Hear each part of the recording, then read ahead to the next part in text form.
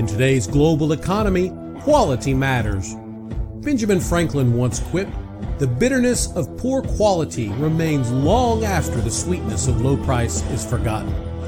Quality Matters is here to talk about all things quality. So whether you're looking to improve your business, getting ready for an audit, or dealing with failed inspections, tune in, check us out, then get back to doing work that matters.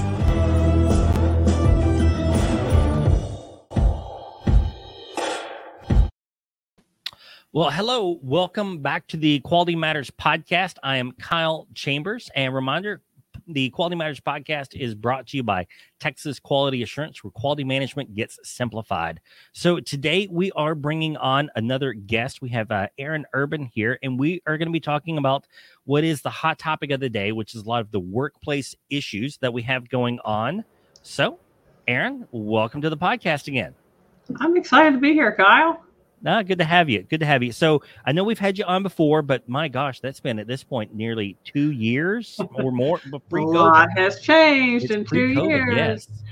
So give kind of a quick rundown. I always just let folks introduce themselves and me try to botch their bio and experience. So just give me a quick rundown of kind of, what it is you do and a little bit about the business, and we'll dive into our conversation here. Sure, Kyle. Well, what I do is I partner with leaders and teams to elevate their impact so they can achieve peak performance and increase income influence. Well, so that is really important. Yeah, I think that's what looking for. Yeah. But no, that's why I want to have you on. It's because I think this is going to be a topic that you'll really be able to help speak to and help folks understand. I mean, I think everyone has a general idea that the workplace is kind of goofy, but beyond problems hiring and keeping retention, and we all hear the buzzwords thrown around like the Great Resignation and gig economy, but let's be honest, this means nothing without context. So I guess I'll kind of start and then get your 2 cents on it. Is we did a survey through the Big Alliance and OGGN, and what we were trying to do is try to understand where businesses are seeing the biggest issues when it comes to contingency planning. Now, historically, especially Gulf of Mexico, hurricanes, always a big issue.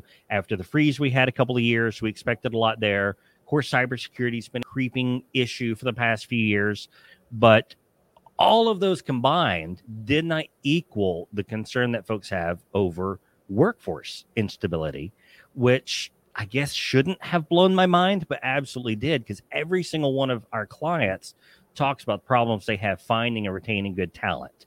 So that's kind of my intro to the topic. So, what's kind of your take on this craziness going out here?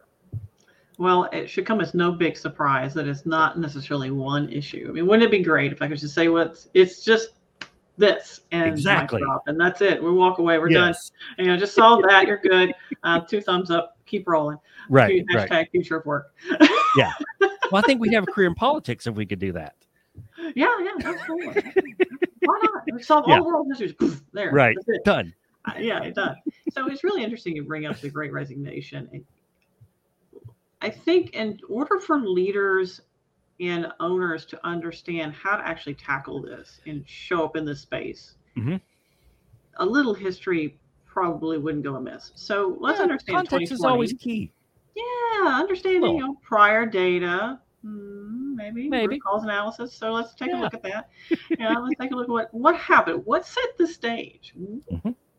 Right? I mean, didn't suddenly 2021 everybody's like, whatever. Yeah. We'll just quit. Take this job, and you know what? But that's happening. So why is that happening? Well, 2020. I don't know if anybody noticed, but we had this thing called a pandemic, and it made things a little sticky. Just a little bit. But it was the first time a lot of people had in their entire lives to pause. They had to pause. I call it the pandemic pause, or 2020. It's also called the Great Reflection. The Great Resignation. We had a Great Reflection in 2020. So what happened was they woke up, they looked around, they said, I really don't like what I'm doing. I don't like the management. I don't like the culture. It just didn't work for them, right? There's a whole lot of things that we were putting up with. Let's just be honest, ladies and gentlemen. We put up with a lot. And because why? Well, we were afraid for our jobs. Yeah. Right? So we put up with a lot up to this point because of fear. Right? It's a big driver. Well, not necessarily we've run into that here. We've when we were looking to find a new employee here maybe 6 months or so ago, and the problem we ran into is what we called golden handcuffs. Mm-hmm. And, it was kind of my issue when I quit my job to start the business here is you got a good paying job, you've got the security, and you're just shackled and chained to it. So in any case, I completely get where you're coming from there. Go ahead. Sorry. Right. No, because I can, please interrupt me because I'll just keep going. As we spoke before the show, I'm pretty passionate about this topic. Yep. It's so fascinating what's going on right now. So I'll jump ahead a little bit and then I'll come back to give you a taste of what we're experiencing at this moment in our human evolution. Is we're on the threshold of an entirely new era. It's an exciting and challenging time. So what's leading up to this? What's going on with this great reset? So what we're seeing overall is a great reset, of how people want to behave, be treated, show up in the workplace, how they want to work, full stop. So all of that is being realigned. Right. We're not quite sure what will come out of this. I call it the never normal is what we're in right now. I like that. I'm going to have to use that. Yes, feel free. Please do. A lot of people say, the new normal. No, there's no normal yet. We're in a strong change cycle. Yeah. We're not quite out of that yet. Whenever we're offering a new era, like in the 1920s, for example, World Wars, a lot of change. We're going through something similar. Yeah. Different complexities, different players, different paradigms. We have technology. There's a whole lot of influencers here. So it's not just the one and done. It's people want to work remotely. There's more to that. It's more than that, to be fair. So you did a survey. I did a survey because I wanted to find out, all right, what is driving? I know, data nerd, Lean Six Sigma, my black belt. I can't help it. I'm going to go out there. I'm going to get data. So I went out there and I did I did a survey. And what I have here, you say, check the paper, make it sound official. Right. What do they do on the old, they tap the papers in front of them to make it look really fun. Yeah, that's what I'm doing here. Just imagine them doing the tapping the paper thing. So my research was, okay, first of all, what is driving this great resignation? Why are people leaving? Well, 219 people said toxic work, replied to the survey, and 47% of those said toxic work cultures. Okay. I wouldn't disagree with that in large part. Now, don't get me wrong, I love the company I was working at before, and I think it is one of the better examples of what was out there, but it was still the case. Like a 60-hour week means that you're lazy. And that shouldn't be normal. It's not. So let's put a bookmark in that because I want to put a pin in that. That's a very, very important example of the paradigm shift we're experiencing. We put up with a lot of crap. You can say it. On your podcast. I don't think we're not monetized on YouTube, so go ahead and say it. Okay. So we did. We put up with a lot of things that aren't healthy, beneficial, do not fuel peak productivity. I mean, I could give you self-care out the window. What's that? Self-care? You have the nerve to talk about self-care? I mean, that was the old paradigm. Yeah. That's shifting. So yes, toxic work culture, 47% of 219 people. So I asked, okay, great. So what's driving that? Yeah. Right. 175 people responded to that, and they said 58% poor leadership. Wouldn't disagree either. Especially when you look at the amount of emphasis that's put on, leadership development. It's honestly thrown out the window for the past. Yeah. Yeah, and what there is such high level fluff that no one can grasp their head around it. I mean, when I'm mentoring any new quality managers, the first thing I tell them said, you need to do your own little mini version of dirty jobs. Like, get your butt out there, put a hard hat on, put the gloves on, forget your job for the day. You're a weld helper today. You're out in the wash pit today. Just go do the dang job.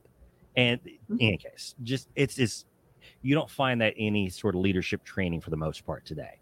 Right. And beyond that, even for those people who've been through that, like, let's just say that's where they came from. What has happened, not in all cases, but quite a few cases. X person, been at the company so many years. Yep. Could have not a leadership bone in his or her body. No. But they were there. And because they've been there for a while, guess what? They get promoted. So what happens? They lose a great individual contributor and gain a really bad manager. Good for you. Well, nobody has done historically really any investigation and understanding, okay, what are the key characteristics and traits of good leadership? Yep. And by the way, anybody can be a good leader. Just know that some personality styles and work styles work better, more amenable for that than others, and others needs a little bit more awakening and awareness and self-work. Because I think that was me. I spent a lot of time talking with Darcy recently. Like, my gosh, if I had known, when I started the business, like, I was very, very good and competent at my job. Very, very good, very, very competent at my job. That accounts for maybe 15 to 20% of the skills I need today, running a very small business where I'm still intimately involved. That's only 15, 20% of the skills that's necessary. I had to learn the rest of it the hard way. Yeah. I had to learn the hard way too, because I was convinced that leadership meant you were super professional. Right. And you didn't spend time in small talk and you got things done. And you bottom line, what's next, driven. Right. Role, what to deal with. So, and surprise to nobody, I did not really get that leadership role that I was expecting until I learned to appreciate people. So here's the deal, brass tacks: leadership equals people skills. Yeah, I agree. You get over the need for to be an expert in the thing and learn how to deal with people, or don't bother. Like, don't go there, because it's just going to be miserable for everybody. No, totally agree. You're talking to a hardcore introvert computer geek right here. Had to learn very hard way.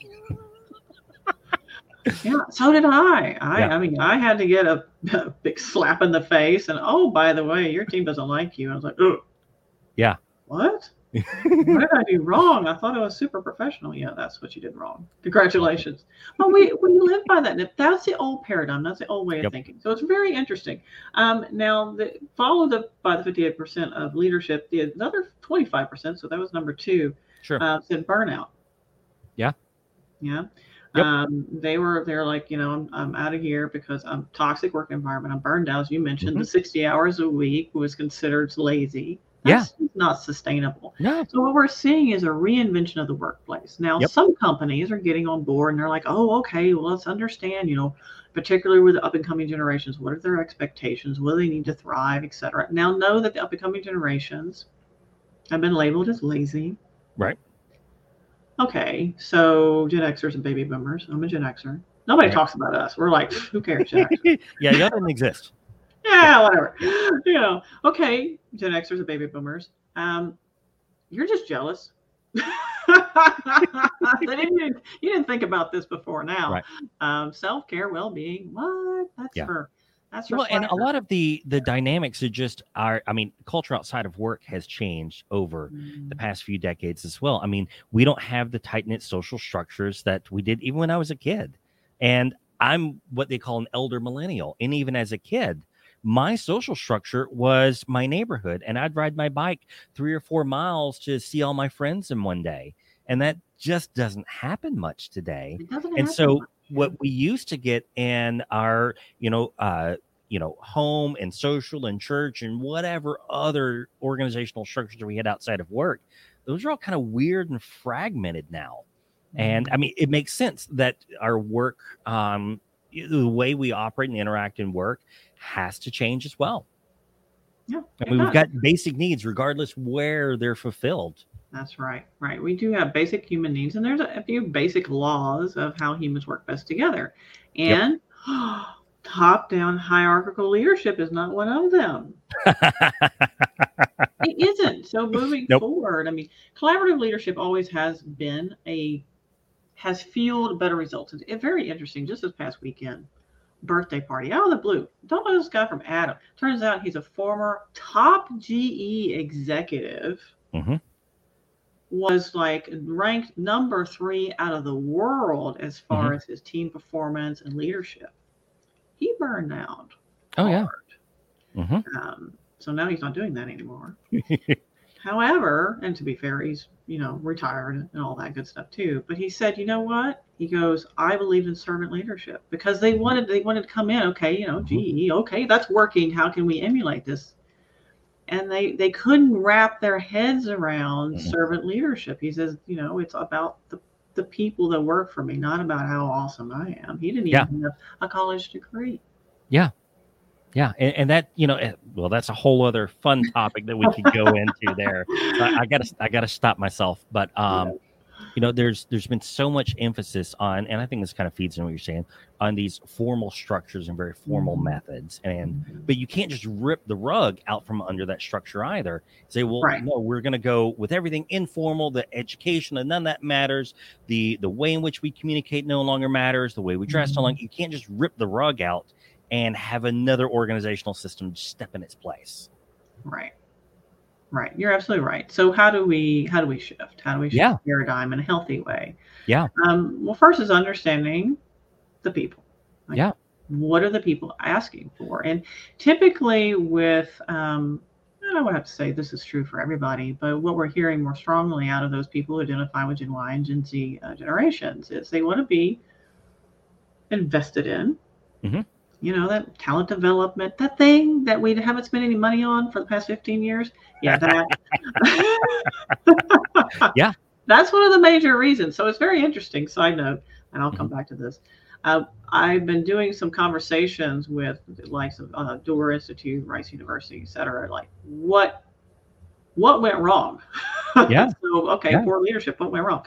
Well, economic up and down, swings and roundabouts. The first thing to go has been T&D, training and development.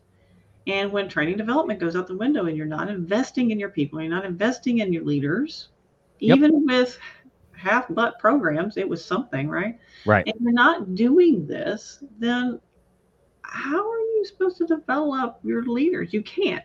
So we're really pushing coaching, executive level coaching for mid-level and entry-level managers because it's really important. This is the level. Yeah, okay, executives, great.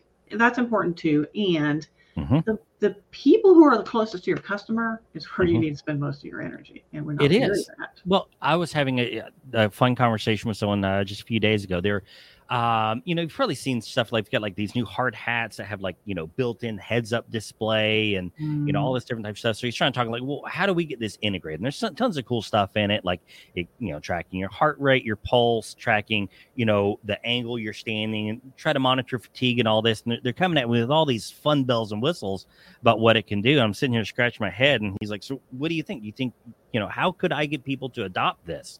And I said, you just gave me all of the points for the top level executive who never sees the person on the floor, why they would adopt it. He's like, well, fine. How do you get the guy on the floor to adopt it?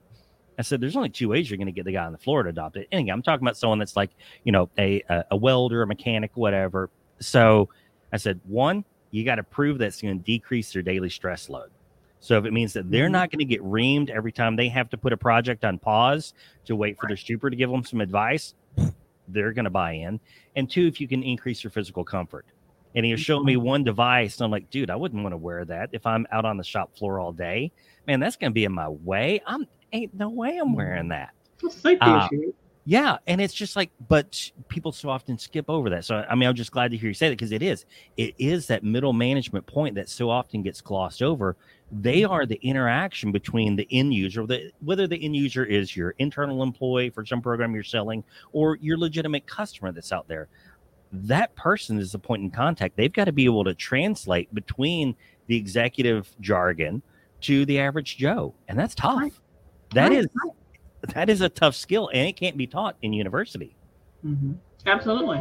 So we are talking about, let's just say the poignancy of influence and impact is very different at the executive level.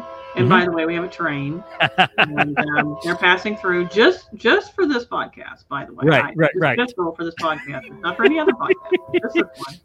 So you'll be emphasizing my points. But yes, when it comes to the poignancy of the influence that you're seeing, and where it resonates on the value chain and where it resonates particularly with your customer and how it influences income is very different at the executive level than at the frontline leadership and management level. The frontline leadership and management level is where your impact to the customer has the most influence. It is. Right? Yeah. So if that's where you want to see a change, that's where you need to put your energy. Now, at the executive level, we're talking about shareholders, we're talking about Wall Street, we're talking about, train. Right. We're talking about things. There's some things in life you can't control, and that's one of them. Yep. So, it's a different type of influence. It is. So it really depends on where you want to see your emphasis and your difference in as far as your money and your margins and your income. So how do you reach those mid-level frontline leadership positions? I mean, how do you educate them? Because obviously it is a completely different skill set that I think just so much gets glossed over. And it's also a skill set that I think may have been more readily available 20, 30 years ago than it is today. I was raised on a computer, right? My social interaction was sneaking out of the house for a LAN party in high school, right? Not exactly learning great people skills. So how do you teach this to the folks coming up in these positions? Good point. So what I'm finding with the executives that I'm coaching is they're like, what is going on? It's like, you now need to teach these younger folks coming in how to people. You need to teach people how to people because they haven't received that education. They just haven't. And to be fair, neither did our generation. I mean, when I started learning more about, what they call soft skills, which has hard consequences, basically behavioral science type knowledge and having that and understanding that. It's like, why don't they teach us in high school? It would solve a lot of the world's problems, to be honest. I agree. Don't. And that's not the competencies that, for whatever reason, our federal government want to see. I don't know, but there you go. So now leaders and organizations are tasked with needing to teach their people how to people. Yeah. So that's number one. And then understanding, okay, how can I invest in these people other than teaching them how to people? Like, what do they want? How do they want to grow? Yeah. Because that's the number one I want to be invested in. And then, of course, they want some flexibility. They don't want to hear, oh, you only work 60 hours this week. What's wrong with you? That's not what they want to hear. They definitely want the work-life balance. Yeah. And that's another one of these fun little kind of buzz terms that gets thrown around that folks don't really have a good understanding of. And I would very easily say that there truly is no right answer. But, okay, so here's something we do. I'm kind of curious what your 2 cents is on this. So we have a philosophy we call 95-5. And so what that means is while you're on the clock, you've got certain designated work hours. Again, this changes with some jobs that, don't have such set work hours, but we work with small business. So we've got a good, kind of 8 to 5 is when you need to be available. So what we say is when you're on the clock, I expect 95% of your effort is dedicated to the business, but I get it. Your kid's going to get sick. You're going to have some late bill that you've got to call in, yell at the phone company for. Like, you got crap that comes up. Life happens. But at the same time, when you're off the clock, we also know that sometimes there's that emergency situation that has to happen. And I may need to give you a phone call at 7 o'clock at night or send you a Teams message or something. And I might need a quick response to it. But we both have to respect each other in that space. And so that's what we kind of talk with a 95-5 relationship. It's why you're here. Take care of your family, take care of your work, take care of your home. But at the same time, we need a little bit of flexibility both ways. Kind of curious what your thoughts are on that. Right. And some people would say there is no such thing as work-life balance because the two are so blended, particularly for those folks who are working remotely. And they have a point there. They do. However, it's all about setting expectations. So you set very clear expectations, what the behavior is expected. Yeah. It's when those clear expectations aren't set is when the dissonance happens. Because, I hear it all the time. Oh, yeah, they told me X when they interviewed me. Now it's Y. Yeah. I mean, stop lying to your people. That's a simple one there. I mean, come on. Yeah. Really. Anyway, don't get me on that soapbox. But, setting clear expectations. Sure. What is work-life balance? Well, here's a concept. Now, this is maybe a little bit of a stretch for some. Instead of focusing on when and where people work, it's largely immaterial unless it's, shackled to your job, of course. Yeah. Instead of focusing on the details. Yeah. Set the expectation. Or when is X due? Let's just say it's a report or it's a deadline or it's some sort of completion. When is the deliverable due? Yeah. What does that deliverable look like? What are the expected outputs? Yeah. And then let go of it. Yeah. Back and let people do their job. Well, you just used one of my favorite terms, outputs. I mean, we look at this, talk about, and this is nothing you're not familiar with. So you take a look at it from a process map perspective. We've got our inputs mapped to goals and objectives, and we've got our outputs mapped to our checks and measures. Cool. What do you need to get the job done? Make sure it matches your goal. How do you know it's complete? When it's done, great. Did it get done on time? Yes. If it's not going to get done on time, try to give me a few days notice so that we can retool, make whatever adjustments we need. But that's where communication. That's a recurring thing. Yes. Yes. Don't abuse the system. Right. Yeah. Right. Yeah. I mean, so what about folks that do work remote that have such a hard time drawing those lines? I know I had this issue when I first started my business. I worked from a home office and with 3 little kids, a little tough. So what about folks that do work from home? Because there's tons of benefits to it. For one, you just save a crap ton of money in gas, and especially now. How do they keep it from just all washing together? Well, I tell people this. If it wasn't for the fact that I am a rampant, organized project manager at heart, I would have never made my business work. I knew going into it, I had to establish certain boundaries for myself, certain expectations of how I'm going to show up in my business. Because as a self-employed individual, I need to do that. Now, what's very interesting is because we've taken the standard corporate structure and now shoved it into our personal lives, no one really gave us a playbook. Right. Yeah. So no one sat people down and said, okay, there were a few blogs and articles, probably some YouTube videos that happened eventually, and maybe some people watched them, maybe they didn't. I talked about how to set up basically your own business. So as everybody needs to be the entrepreneur of their career. Yeah. And when you come at it from that standpoint, that means you are self-authoring. And to be honest, you always were. Right. So now it's just more obvious. And that's something I used to teach, and still, I guess, when we do the safety consultations, especially, is you are effectively your own owner-operator. Whether you're in the leadership position or you're on the well table or in the inspection bay or wherever it is, you are your own owner-operator at that moment in time. It doesn't matter what anyone else does. You're responsible for you. And, now that concept can be taken way off in the left field and get kind of wonky. But at the end of the day, you're responsible for you. But it definitely gets tough working at home. We've got one team member, and I told him, it's like, look, I'm going to pay for you to have an office because I just don't think it's going to work very well for you working at home. Whereas we've got another one, and he said, you know what, Kyle, I set up a whole dedicated room in our house. We reorganized everything so that's my work.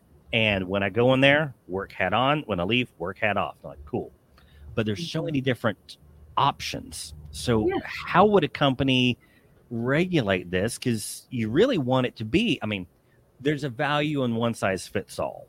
And so companies want to go that way because then it doesn't seem like I'm treating one person fairly or another person unfairly. So how could a company differentiate but still not be perceived as playing favorites? Right. I don't think it's about playing favorites. I think it's about understanding your people. So one of the overlooked aspects of understanding how to get peak performance out of your team is if you ignore their work styles. So if you ignore their work styles, you're going to try to shove everybody into one size fits all mold. And quite frankly, that doesn't work. No. So, I mean, just something simple as people who are more reserved or introverted versus more outgoing and people focused or extroverted. Those individuals are going to need very different workspaces. People who are extroverted need to be around people. Like, yes, I'm serious. This is not an option. Like, in order for them to have peak performance, they have to be around other people. Yeah. They'll go just as crazy, as someone else would sitting alone in a closet for a week. Totally unproductive. Which I would totally take be a great vacation. Yeah. Daddy's on vacation. Leave him alone. Yeah, exactly. Yeah, he's enjoying it. No. But introverts, on the other hand, people are more reserved. They don't have any problem with the not being around people. So just at that fundamental level. Then you have other aspects. I like to lean on the DISC side of work style assessments because it's simple, it's easy to implement, it's easy for people to understand, it's easy for people to leverage. And it truly does help people in team performance, not only understanding themselves, but understanding interface with others, yada, yada, yada. I could go on, I won't.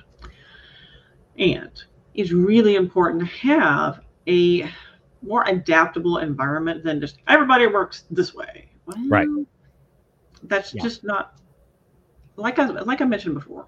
Establish the inputs, establish the outputs, what the deliverables are, and let the rest be. Let the process work differently for each person. And particularly for the generations coming up now. They are not going to put up with other people telling them how to get from A to B. So from input to output. Yeah. Establishing expectations and establishing boundaries is important. Yeah.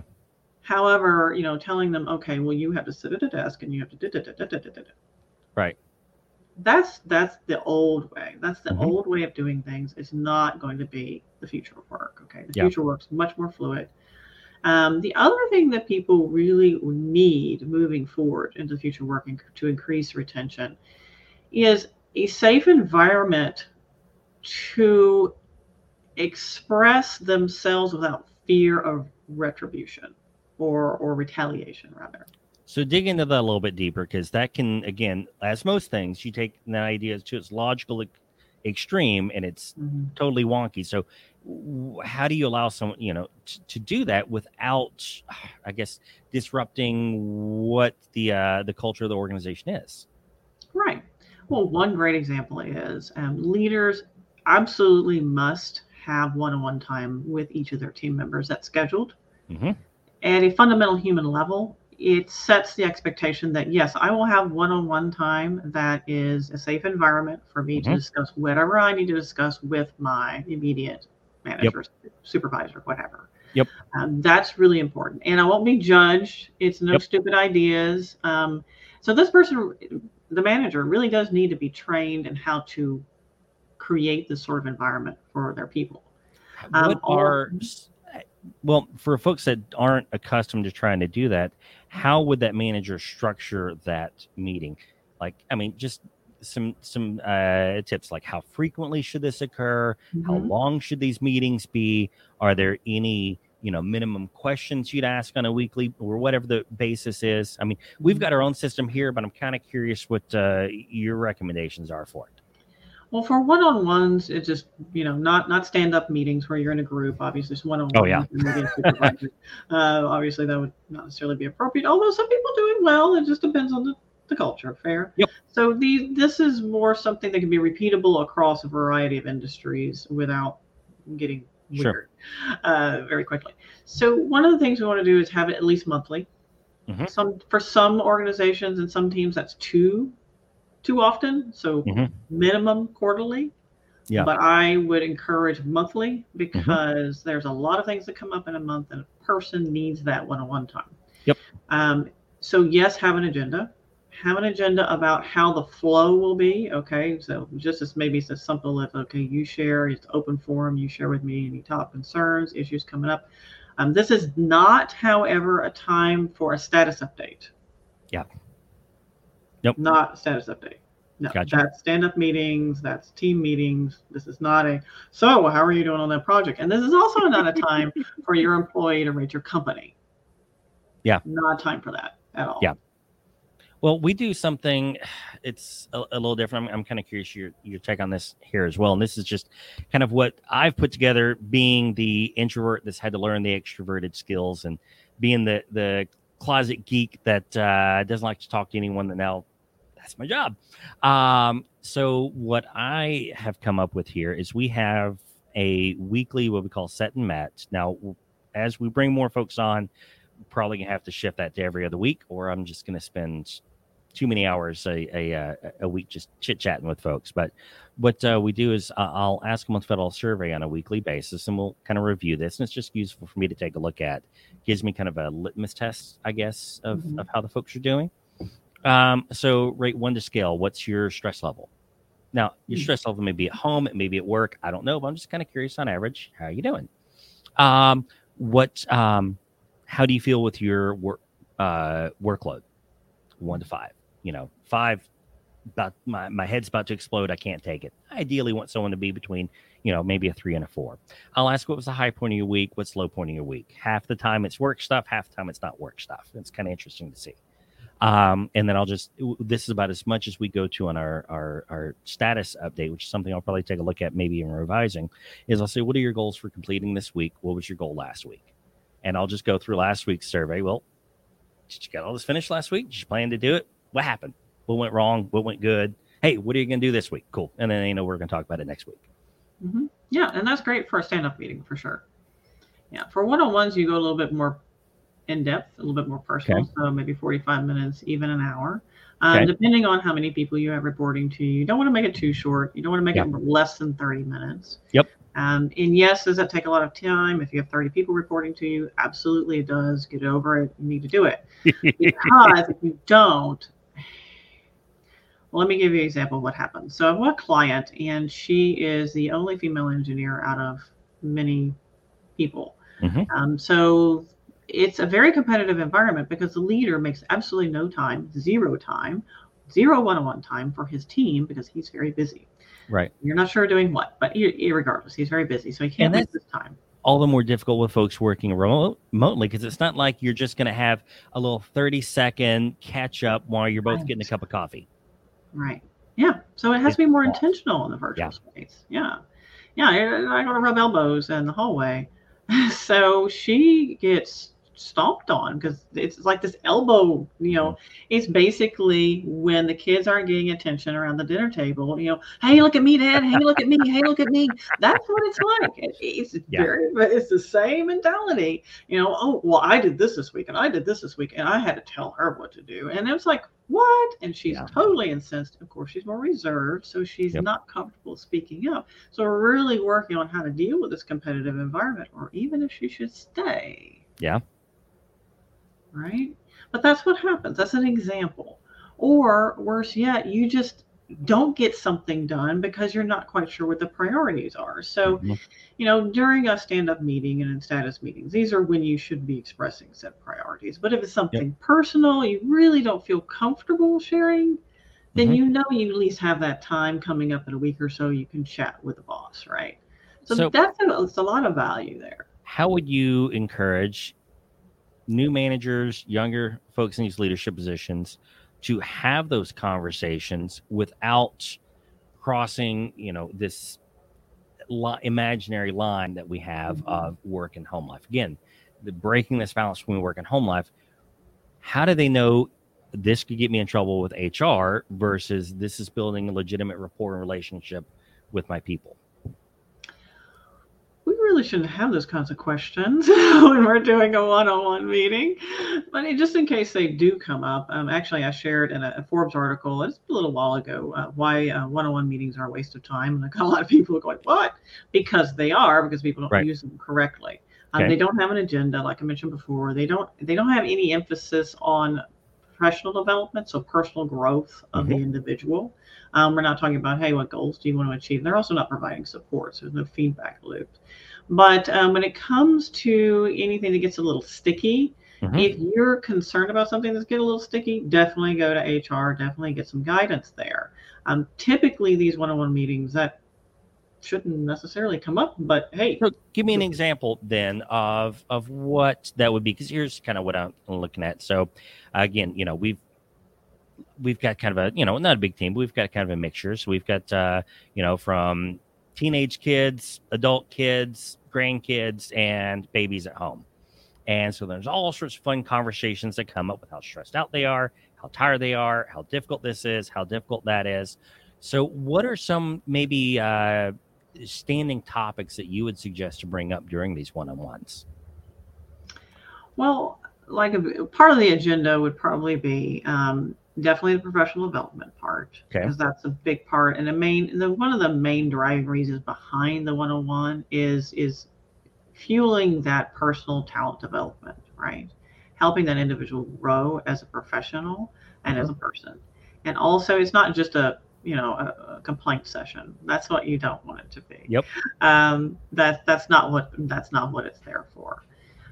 And on the flip side, there needs to be a space for people to share their concerns. So typically, the loose structure would look at any when someone comes into a meeting with me, for example, my team, when I was leading a team of continuous improvement professionals. Okay, is there anything that is a burning bush right now that you need to clear before we can be present for this meeting?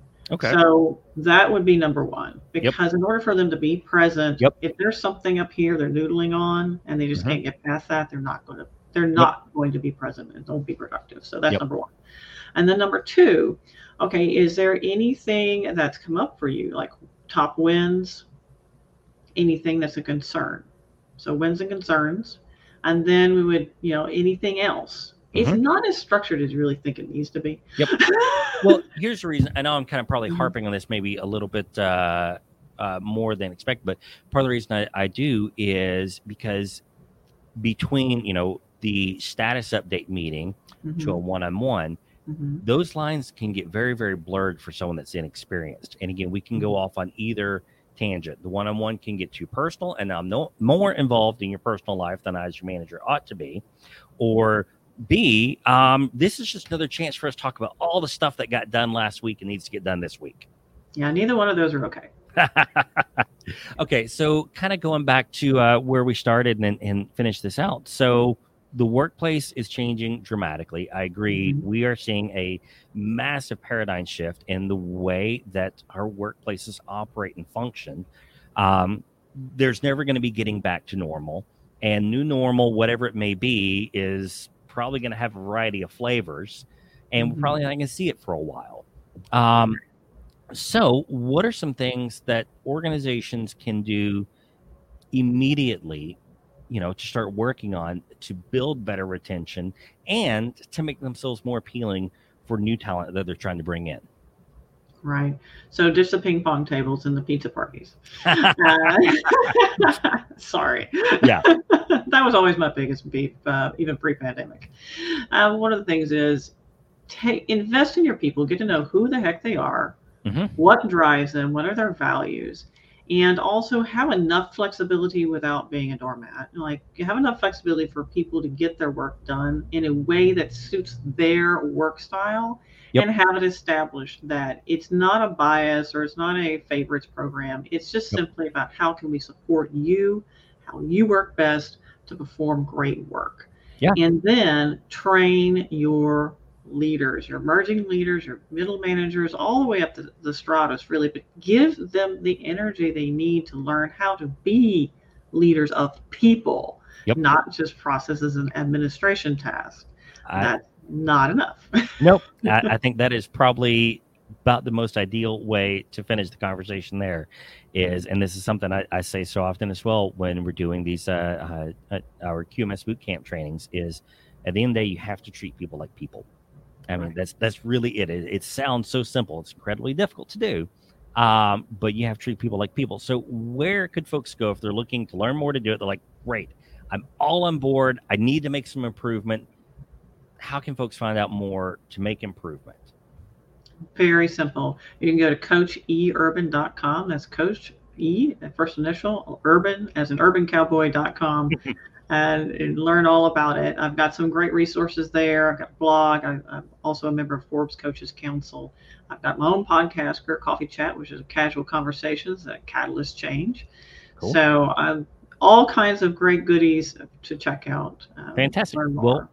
We'll make sure that is all in the show notes here. But no, I really appreciate it. This is a fun conversation. I think we probably went into a little more detail than I expected we would. And we could probably be here for another 2 or 3 hours talking about it. And if we hadn't just decided that the new output of the format was to be 45 minutes long, then I probably would try to dive in a little bit deeper. But this has been great. I appreciate it. And definitely anyone listening that wants to learn more, fantastic resource we've got here. Check it out. You need to talk to Erin. There's a lot you can learn here. And this really, truly is the number one thing that's going to change your workplace right now. So thank you very much. And I appreciate it. Y'all have a great day.